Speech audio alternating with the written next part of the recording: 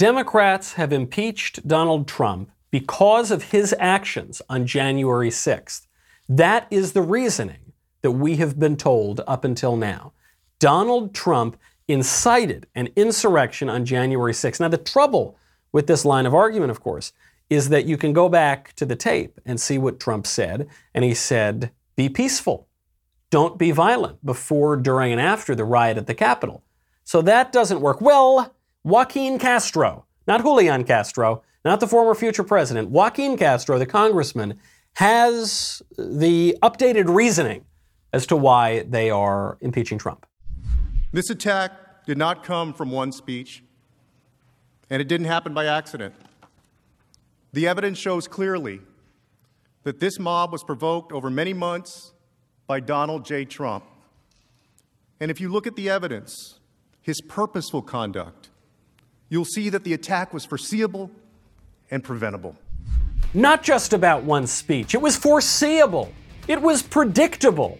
It was so vague. It was in the penumbras and the emanations and in between the lines. And when Trump said be peaceful, he was really saying be violent.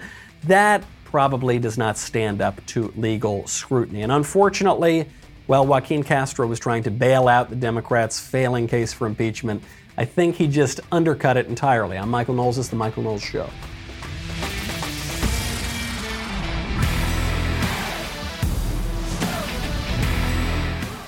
Welcome back to The Michael Knowles Show. My favorite comment from yesterday is from Henry Knox, who says, this is actually pretty profound. When victimhood is currency, there will be lots of counterfeiters. That is very true. That is extraordinarily true. That's something you can absolutely take to the bank. Probably means you can't rest easy right now. Everything's so in turmoil. But if you do want to try to rest easy, I would recommend you do so on MyPillow. You know MyPillow. I've talked about how wonderful MyPillow is. I'm sure you know Mike Lindell, who's the founder of MyPillow. I got to tell you, for years I saw Mike Lindell. I liked what he was doing. So I would have supported MyPillow even if the product wasn't any good. I'm not exaggerating in any way. MyPillow is the greatest pillow I have ever slept on. They sent us a freebie, just one pillow. We were talking about them coming on the show. And my wife and I were fighting over it so much. Now we love them. This is the only pillow that I am going to use. They don't go flat. They're made right here in the USA. Best of all, it's the quality. Even forget about the politics for a second. The quality is so good. You can get a queen-size premium MyPillow regularly $69.98. You get it right now for $29.98. That's a $40 savings. Kings are only $5 more. Head on right now. They will extend their 60-day money-back guarantee to March 1st, 2021. Go to MyPillow.com, click on the Radio Listeners Square. There you will find not only this amazing offer, but also deep discounts on all MyPillow products, including the Giza Dream bed sheets, the MyPillow mattress topper, and MyPillow towel sets. Or call 800-651-1148 and use promo code DailyWire. I'm in Washington, D.C. right now, as you can tell if you're watching this instead of listening. I'm in a hotel room not too far away from the White House. Also not too far away from the Capitol. We are covering the fake impeachment trial, which is falling apart minute by minute. I'm not going to cover really the play-by-play of all these arguments. They're very foolish arguments, very glib arguments. They have been from the beginning. It was always pretty weak. And I think, as you heard Joaquin Castro there, it's falling apart minute by minute. So I don't think there's any reason to pay attention to it. It's also, as we discussed yesterday, not a constitutional impeachment trial. But it is worth looking at it for what it says about our broader politics. You know, there's someone called Josh Hawley, the Republican senator. He was like doodling on his paper during the trial today or yesterday. He was reading material that was completely unrelated to the trial because this is not worth paying attention to. Broadly speaking, we live in a very glib time. We are now treating impeachment, which is a very, very serious constitutional process, like it's nothing, like it's just, something that you do ordinarily. I was in D.C. at this very hotel a year ago for the first impeachment trial of Donald Trump. Now we got another one. We're probably going to have another one in a year or 2 years after that. We're living in a very glib time, not just on this issue of the impeachment, but on this issue of the entire Biden agenda. Jen Psaki, our favorite White House press secretary of the Biden administration, was just asked a question about Joe Biden's transgender executive order. This basically, within the first week of Biden being in office, he abolishes women's bathrooms and women's sports, at least at the federal level. Obviously, they're going to fight it more at the local level. So she's asked, serious question, hey, if you're going to let men, play in women's sports and men use the ladies' room, don't you think that's sort of unfair to women? Here's her answer. What message would the White House have for trans girls and cis girls who may end up competing against each other and sparking some lawsuits and some concern among parents? So does the administration have guidance for schools on dealing with disputes arising over trans girls competing against and with cis girls? I'm not sure what your question is. The president's executive order. I'm familiar with the order, but what was your question about it? My question is, does the president have a message for local school officials on dealing with these kind of disputes that are already starting to arise between, trans girls who are competing and cis girls in a level playing field, particularly in high school sports when it leads to college scholarships? Is there any kind of messaging or clarification that the White House wants to give on the executive order? I would just say that the president's belief is that trans rights are human rights, and that's why he signed that executive order. And in terms of the determinations by universities and colleges, I would certainly defer to them. Joe Biden believes trans rights are human rights. Our White House press secretary is mustering all the sophistication of a Twitter troll or a sort of an everyday feminism headline. Trans rights are human rights. That doesn't answer my question. What about the girls who are now going to lose out on scholarships and lose out on awards and lose out on admission to various colleges and various athletic programs because men are competing against them and men are bigger and faster and stronger, so they're going to beat them? What about little girls who now have to change in front of men at the public pool? Give me an answer on that. Don't just give me some ridiculous slogan, trans rights are human rights. Did you hear that term that Jen Psaki used? She said cis. Cis, for those of you not in the woke know, cis is the opposite of trans. So if you're a cis woman or a cisgendered woman, that means you're a woman who knows that you're a woman. You're not a woman who thinks that you're a man or a man who thinks, right. So this brings up an issue that I've seen some conservatives do. I myself have done it a couple times, but I don't want to do it anymore. I don't think you should qualify woman or man. Some conservatives do this now. They'll say, well, Caitlyn Jenner is a biological man. Caitlyn Jenner is a man. Not a biological man, spiritual man, whatever. When you say things like biological man or whatever, you qualify man or woman in any way to better accord with gender ideology. You are granting the premise of gender ideology. You're granting the premise that your biology can be one thing and your spirit can be another thing, as though your true identity has nothing to do with your spirit. It's kind of the flip side of the gender argument. The gender ideologue argument is that, I look like a man, but I feel like I'm a woman. So because, forget about my physical body, deep down I feel like a woman, therefore I am truly a woman. My body has nothing to do with who I really am. Well, the kind of biological man qualifier is just the opposite side of that. It's saying, well, the way your body is, that's exactly what you are. You're purely material, you're not a soul. And the real answer is you're a soul and a body, and it's one and it's united together, and a man is a man and a woman is a woman. And there's no reason to qualify these things at all. I don't think we should in any way validate this Gnostic delusion of gender ideology. But they're doing it. They're doing it everywhere. In Great Britain right now, I kid you not, a group of hospitals is instructing midwives in the maternity departments to use different terms when treating transgender patients to be more gender inclusive. Meaning, instead of breastfeeding, you have to use the term chest feeding. Instead of breast milk, you have to use the term human milk, okay? Instead of breast milk, you could also say milk from the feeding mother or parent. That's another long one. Very inhuman. This kind of language erases women, right? It says, no, there's no such thing as women. We're all just kind of generic people. And so anything that might distinguish women from men, we're going to get rid of it. But it's inhuman more broadly. We shouldn't use this kind of thing. We shouldn't indulge it in any way. And conservatives, to be polite, want to do that. You want to say, well, look, I don't care. If a man thinks he's a woman and he wants to wear a dress in his own private life, far be it from me, who am I to say? You are somebody. You can have an opinion on this. Men should not dress like women and behave like women.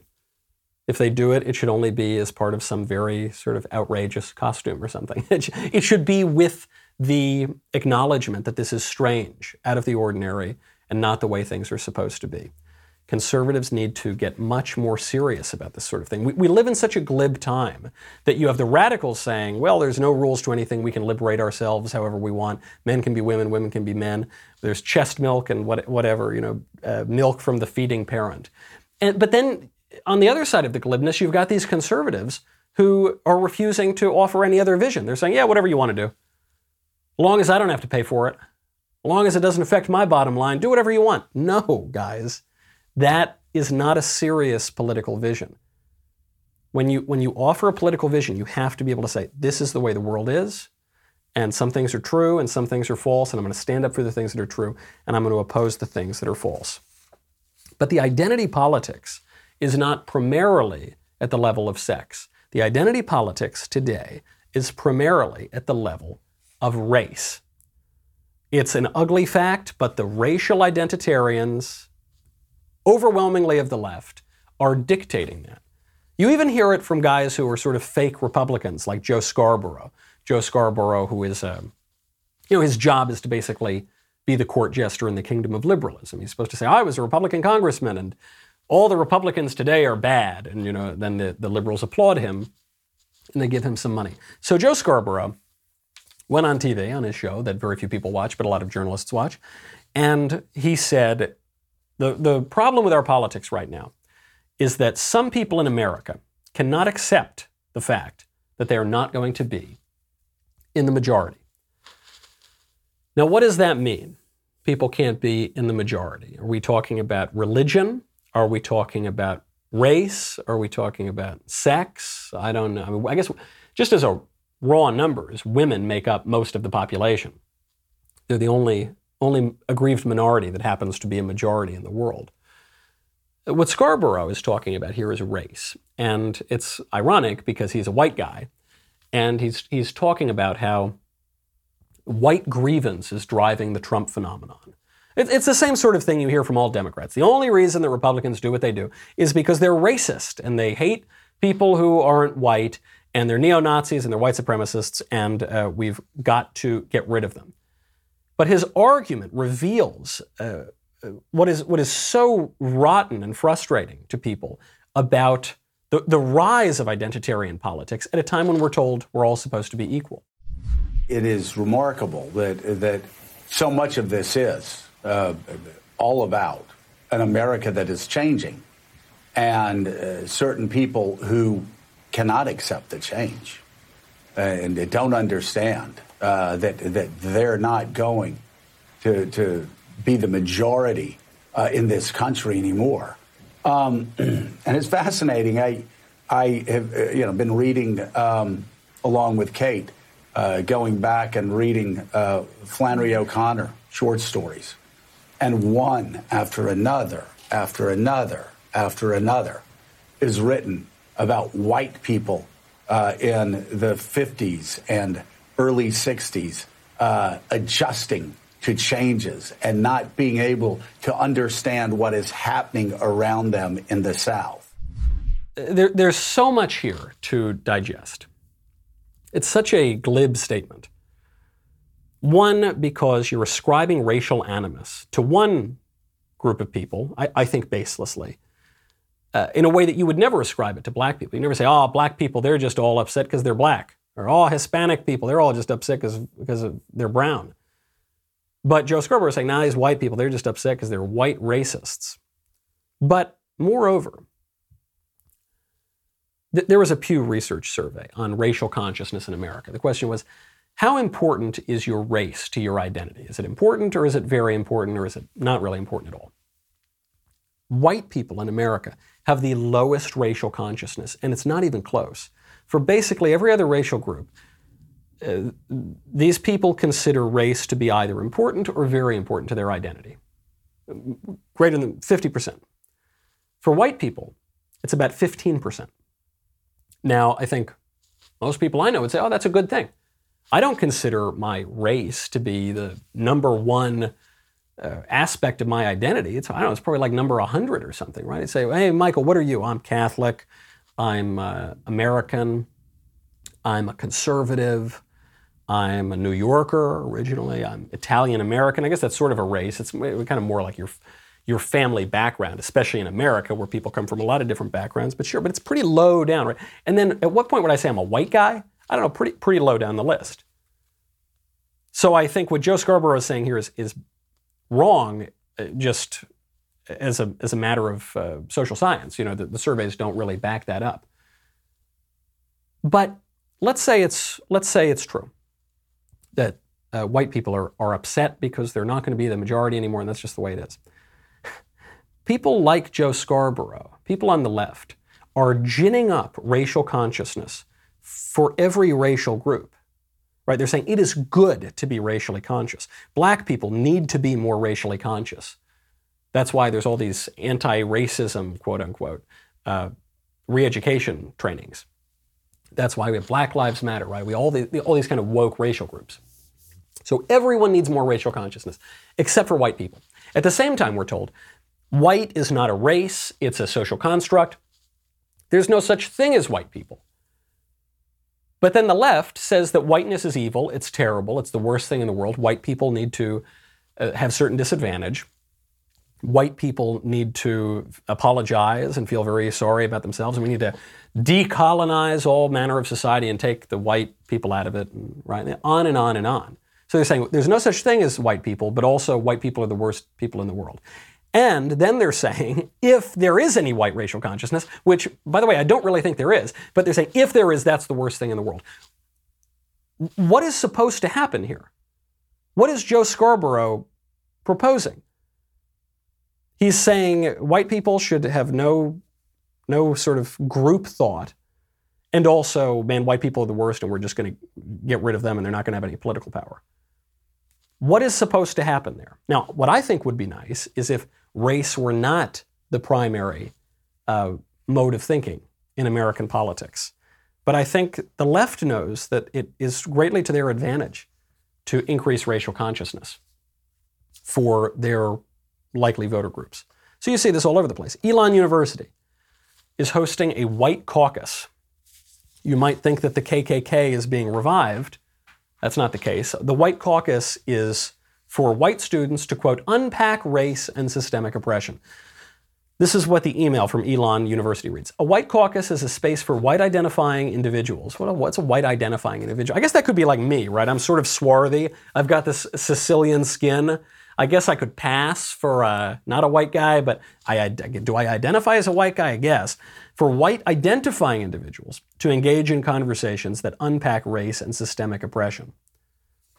In this world, wherever you're told that white people are like the worst thing ever and whiteness is a synonym for evil, who would choose to identify as a white person? I don't know. This is why, by the way, the sort of public acceptability or even encouragement of castigating whiteness as a category, this is why you get the Rachel Dolezals of the world. This is why it seems every month or so you find another person who's, a gender theory professor or a critical studies professor who's been pretending to be Hispanic or black for their whole lives. It turns out they're just white people because they're trying to identify as another race because they've been told that being white is a very bad thing. The email goes on. White caucuses allow white-identifying allies to have these conversations in a way that does not burden or re-traumatize people of color. Re-traumatize.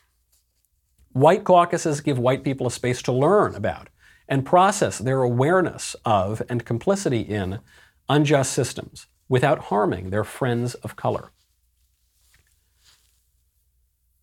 A lot of woke white liberals believe this sort of thing. It's very sad. It just is sad. If you were to grow up, actually I guess from the same ideology, if you were to grow up and be told, because I'm black, I cannot succeed. I can't get ahead. The system is just out to get me. People who push this idea are like Ta-Nehisi Coates, who is a very wealthy, very famous, very admired writer. Why he is admired, I have no idea, but he's admired by all the very fancy people. He wins $500,000 MacArthur Genius Grants. And his message is basically the whole system is rigged against black people and they can't do anything. It's a horrible message to tell somebody. And it's manifestly a lie, right? Ta-Nehisi Coates' life is evidence that that's a lie. In the same way, how awful is it to tell some white kid, yeah, man, you're evil, you're awful because of the color of your skin? We're not saying you're oppressed. We're saying you're the oppressor. You're just a vile, vicious, evil person. And there's no way you can ever fix it because you are white. You participate in this thing called whiteness, which has become a synonym for evil. That's a horrible thing to tell kids. I don't know. I guess I'm immune to what liberals might call white guilt. I don't feel guilt because of my skin color. I don't feel pride, racial pride. I don't really take glory or shame in the color of my skin. But increasingly, this is what we're told to do. It's not just at Elon University. Purdue University was just proposing a mandatory class in anti-racist thought. What is anti-racist thought? It's racist thought. I know. Isn't that ironic? The Purdue Musical Organizations announced in January its members would be required to complete 6 classes on anti-racist thought. This includes white privilege, white supremacy, white fragility, and white saviorism and how to be a better ally. This according to emails that were seen by the Washington Free Beacon. They have backed off of this since the emails came out. These courses would have been taught by well-known con artists Ibram Kendi and Robin DiAngelo. They were supposed to start this month. They've now been postponed. This is Purdue. Purdue's a pretty conservative university. Purdue is run by Mitch Daniels, former Republican governor of Indiana, conservative guy, very intelligent, has a keen understanding of education. Even he is being forced to adopt, in some ways, this vicious, vile, bigoted sort of stuff. It's sort of trite at this point to even say it. It's glib to say it, so I don't even want to, but to say, imagine if there were a course called black privilege or black supremacy or black fragility. Oh my God, could you imagine? But that's not the way it works. Because, as our friend told us, Henry Knox at the top of the show, my favorite comment yesterday, when victimhood is currency, there's going to be a lot of counterfeiters. When victimhood becomes the currency of a society, then victimhood is actually going to become a privilege, and people are going to claim victimhood as best they can. And then the pièce de résistance, Nikole Hannah-Jones, probably one of the biggest race hustlers in America, one of the most prominent racial identitarians in the country. She created the 1619 Project to, quote, reframe American history, to say it's evil and bigoted and racist. This woman just doxed a conservative journalist. You do not want people showing up to your house that you don't want showing up to your house. And one way to protect against that is with Ring. So much is going on at our front doors these days. You're getting a lot of visitors, especially me, because I've got my newborn baby and a lot of people want to see him. Sometimes it's the guy delivering the crib. Sometimes it's the guy delivering my pizza. Sometimes it's my mother-in-law. And I will open the door or keep the door closed, maybe depending on who the person is. I'm not going to say it's one or the other. Either way, you can find out who is at your door. You can see and speak to them with Ring. A really, really great way to know who is outside, to secure your home. I like, if I'm out of town, sweet little Elisa can know who is outside the door before she opens the door. Right now, you can get a special offer on the Ring Welcome Kit at ring.com/Knowles. That comes with Ring's Video Doorbell 3 and Chime Pro, which is the perfect way to start building a ring of security around your home. Also makes a great housewarming gift. I've given this away to a lot of my friends because it's cool, it's futuristic, keeps them safe. Doesn't cost that much money, so you get credit for giving a good gift and you don't need to spend a lot of money. Go to ring.com/Knowles. That is ring.com/Knowles. Also, a Daily Wire membership is the only way you should be watching this show. I know you can get the show on Apple Podcasts, Google Play, Spotify, Stitcher, all over the place. Only, though, with a Daily Wire membership can you get all the extra features. Head on over. I mean, you've heard it all before. All the different shows, behind-the-scenes content, new shows coming, wonderful Leftist Ears tumblers, the best way to consume Leftist Ears. Head on over. You will get 10% off right now with promo code Knowles. Go to dailywire.com. We'll be right back with a lot more.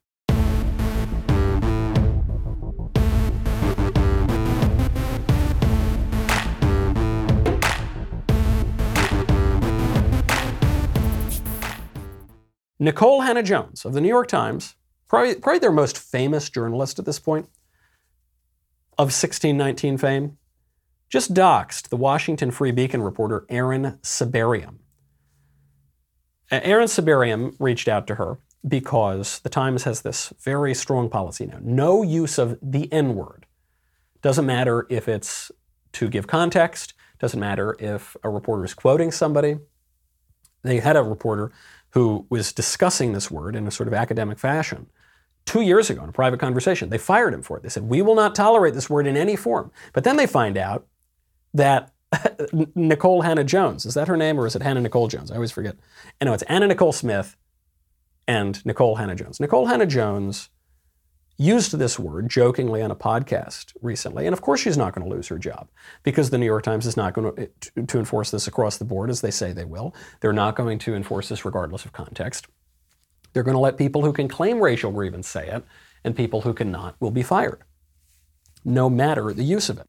So they're obviously going to let Nicole Hannah-Jones off the hook, and they're not going to let this other guy off the hook. They're just going to do it based on how they perceive someone's grievance to be that will permit them to say various other words. It's an ugly system. I don't like it. I think it's very silly, and I don't think we should indulge that sort of thing. But think about how Nicole Hannah-Jones is playing this game. She's not playing it according to logic. She's not even pretending that there is a logic to what she's saying. Nicole Hannah-Jones wants to reframe American history. She hates the country, and she wants to say that the country is not good, the country is bad. And here's why. She lied to do it. The central thesis of the 1619 Project is that the American Revolution was about preserving slavery. It wasn't. Academic historians, even on the left, said that was complete BS. Finally, after a long, long time, they issued a slight correction, but they didn't erase the project.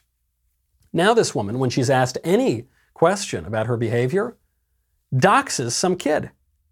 You know, when you get doxed as a public figure, that can threaten your life. That can threaten your family's life. Doesn't matter. She sent out this kid's email address and this kid's cell phone number to 500,000 followers. She eventually deleted it, but she kept joking about it. She doesn't care. I've said before on this show, there are times in politics when you can try to work together, you can try to do a little kumbaya, you can try to have a little unity and healing. No matter what Joe Biden is saying right now about unity and healing, that's not what the left is interested in. And the right cannot force it.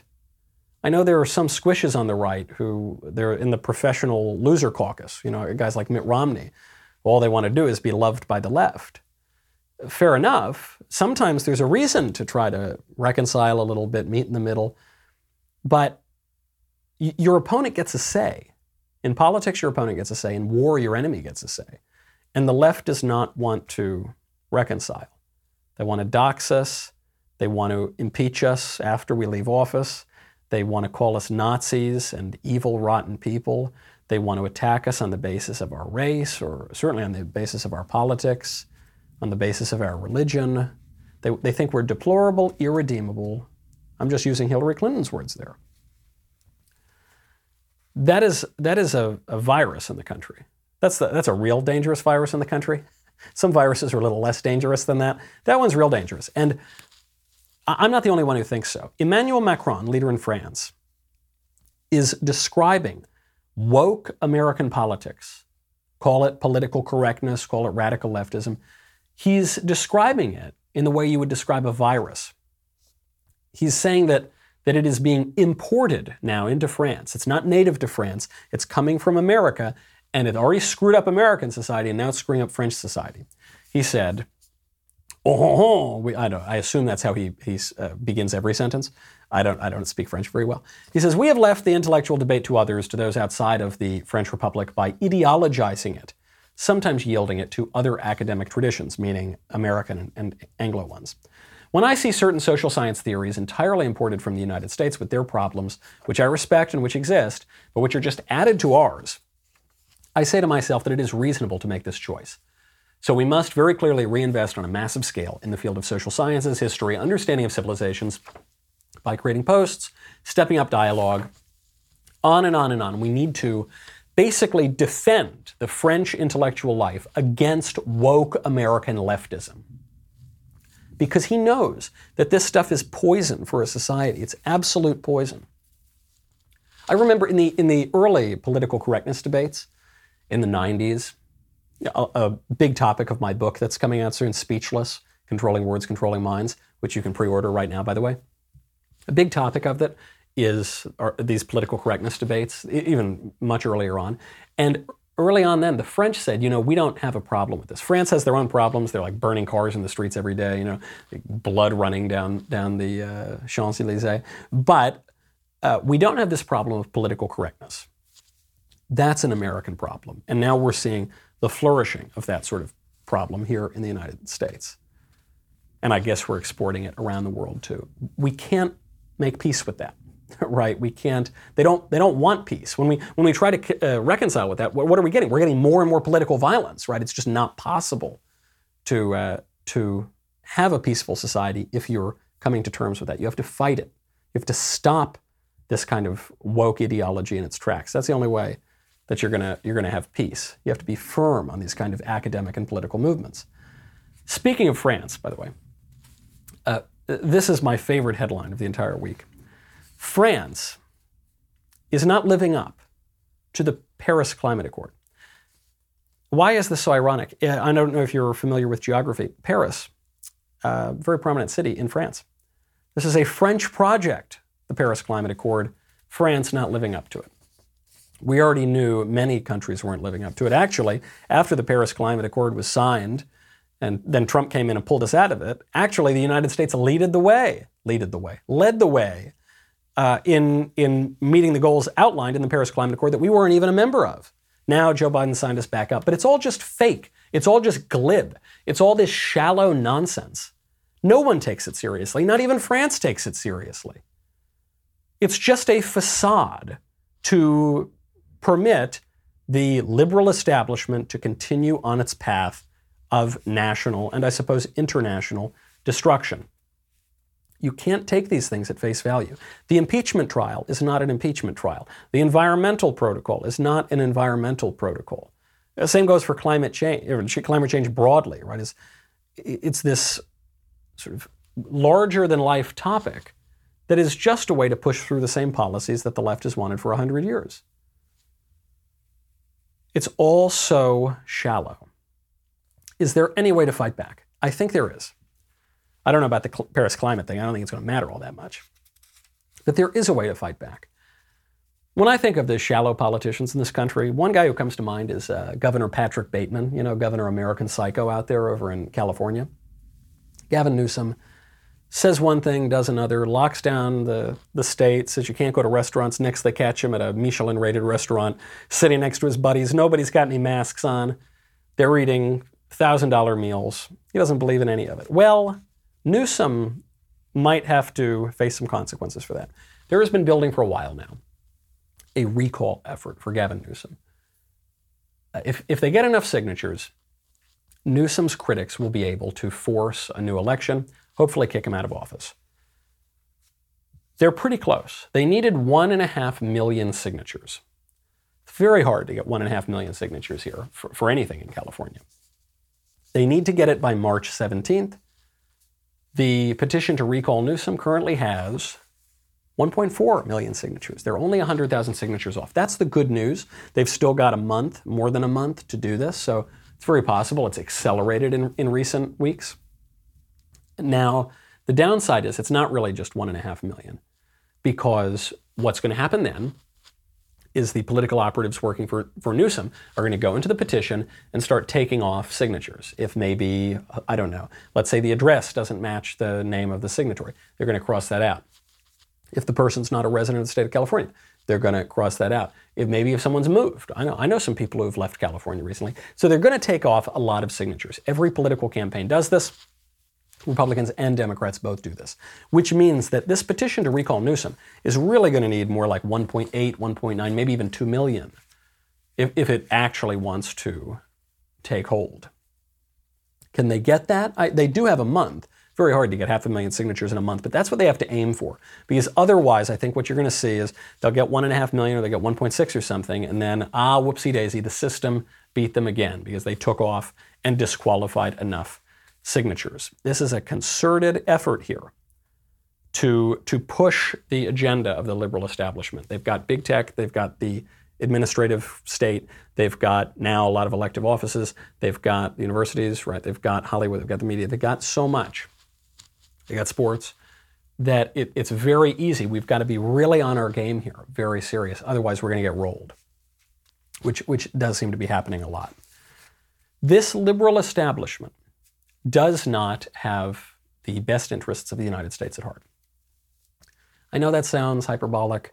I don't mean it just to throw bombs. I'm saying it as a purely descriptive matter.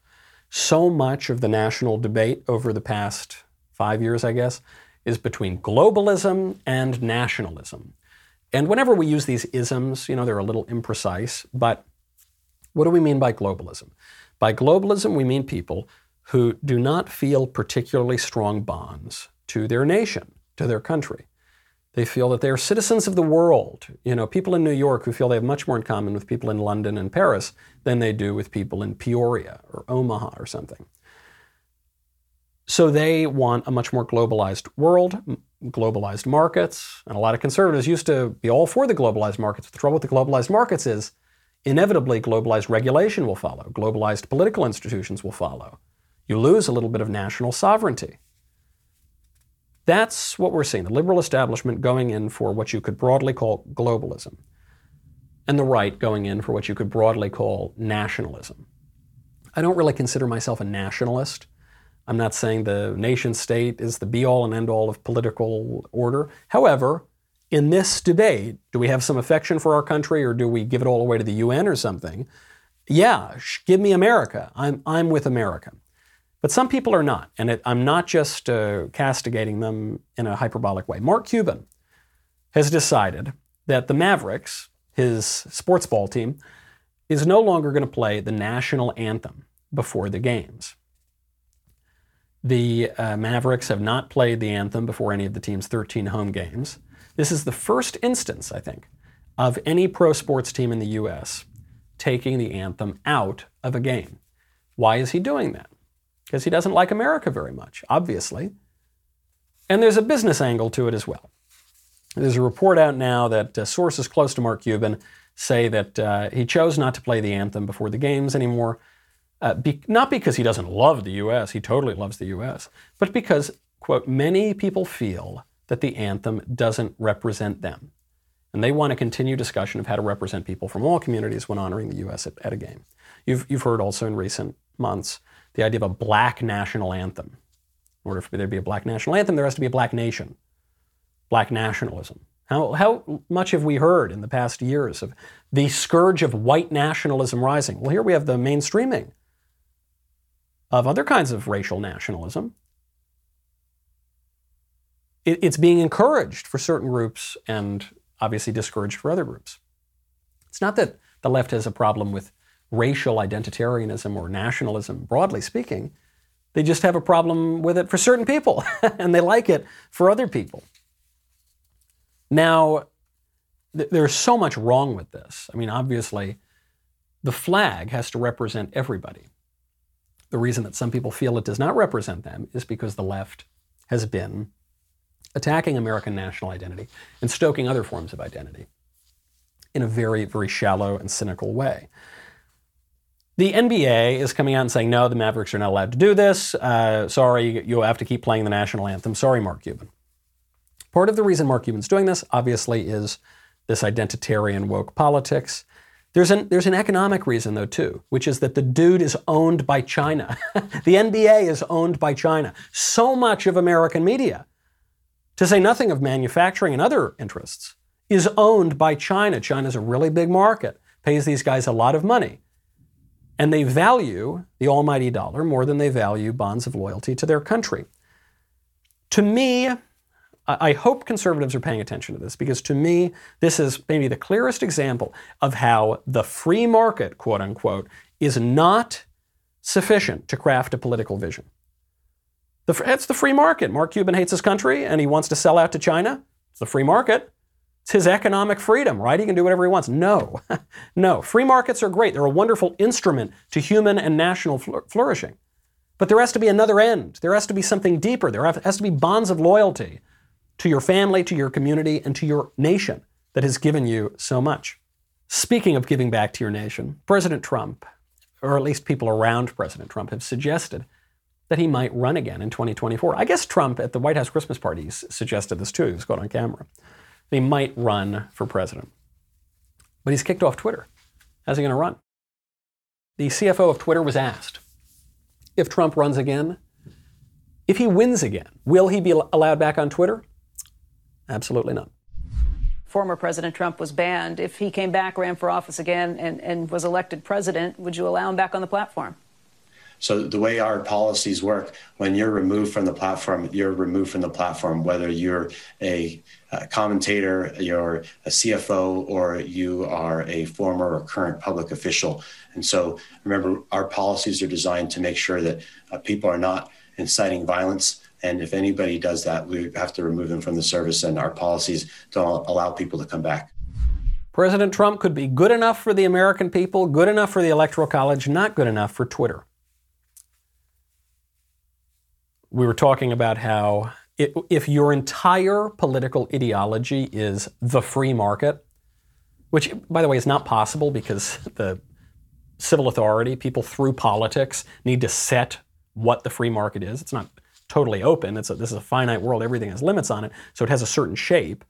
To make an idol out of the free market is sort of a nonsense in itself. But if you do that, then there's nothing wrong with what Twitter's doing. Yeah, you can kick off the duly elected president. They already did. They already kicked Trump off while he was the sitting duly elected president. And it is astounding to me that there are not many, but there are still some conservatives, people who call themselves conservatives, who say, well, that's great. Build your own Twitter. We won't let you, of course. You can build your own Twitter, but we'll shut it down, kick it out of the App Store, kick it off of Amazon Web Services, kick you out of your banks, kick you out of society. Yeah, build your own internet. Yeah, build your own economy. Build your own government. That's what we try to do in politics. We try to go in, get political power, have the people give us political power at the ballot box, and then we have to wield that political power. And there is no free marketeer, no libertarian economist who can convince me that it is at all acceptable for some big tech oligarch to censor the duly elected president of the United States, be it in 2020 or be it possibly in 2025 or 2026. Very glib time when even conservatives would consider defending this sort of stuff in the name of some abstract free market that does not exist in reality. But not all is bad. I don't want to, we're living in this glib time. I'm in Washington right now, so it's kind of rubbing off on me. I'm just very frustrated by this place. It's kind of like Baghdad here right now. There's just National Guard everywhere. Streets are locked down. It's not right. Doesn't feel, the Capitol, it's like Fort Knox right now. White House you can't get near. So I don't like that. But there are some glimmers of hope in the country. One bit was actually during the Super Bowl. There was an ad during the Super Bowl, these are usually extremely woke, that was maybe the most pro-life TV commercial I've ever seen. You have this swimmer, and she is missing part of her legs. Very well shot. Mrs. Long? Yes? We've found a baby girl for your adoption, but there's some things you need to know. She's in Siberia, and she was born with a rare condition. Her legs will need to be amputated. I know this is difficult to hear. Her life, it won't be easy.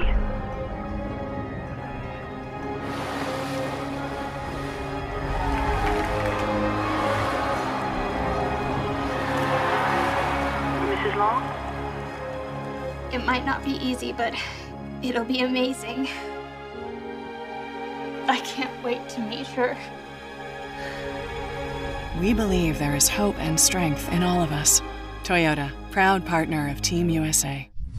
It's a beautiful advertisement. It's really great. This girl, was going to be adopted, born in Siberia. She's got this condition.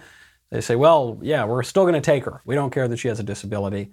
And she becomes this Paralympic athlete.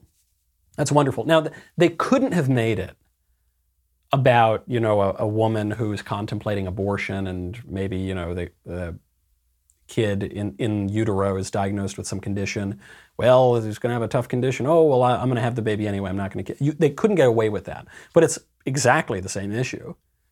Am I going to keep the kid or am I going to give the kid away, either to Siberia or to death? And the ad was saying, no, choose life. It's good. Even though there is suffering in the world, it's okay. It's better to live. This world involves suffering.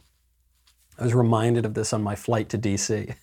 because basically the only time that I ever wear the mask these days is when I'm on an airplane, because they won't let you on the airplane if you don't wear the mask. If you refuse to wear the mask while you're on the airplane, they will arrest you. I mean, it's not, then they'll put you on the no-fly list and you just can't travel anymore. So it's the only time where I've made a prudential judgment. I think it's better to put the mask on and go talk about how Fauci is a jerk and no one should listen to him, go talk about him on various shows and things like that, than to not travel at all.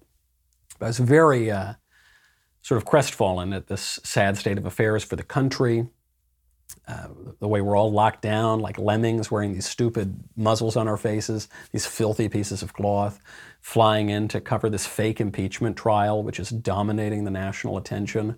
All sorts of glib nonsense, vile racial politics creeping up all over the place, Republicans without a spine. And I was joking, though. I had Boethius in my bag, this writer who wrote the Consolation of Philosophy. He wrote it while he was in prison, about to be executed by the Gothic Emperor Theodoric. And he wrote the Consolation of Philosophy about how, look, fortunes go up, fortunes fall, and there's a lot of suffering in this world. And compared to what Boethius was facing, probably we've got it pretty good. And but by pursuing truth, you can rise above that. You can realize, this is a broken, fallen world. Boethius, a lot of people don't know, was a Christian. He's actually venerated as a saint in the Catholic Church.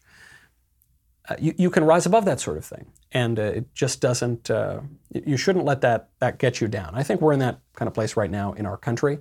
Things just look terrible. They just look really bleak, and there are very few glimmers of hope. But hope springs eternal in the human breast. And I'll probably be more hopeful when I get out of Washington, D.C. See you tomorrow. I'm Michael Knowles. It's The Michael Knowles Show.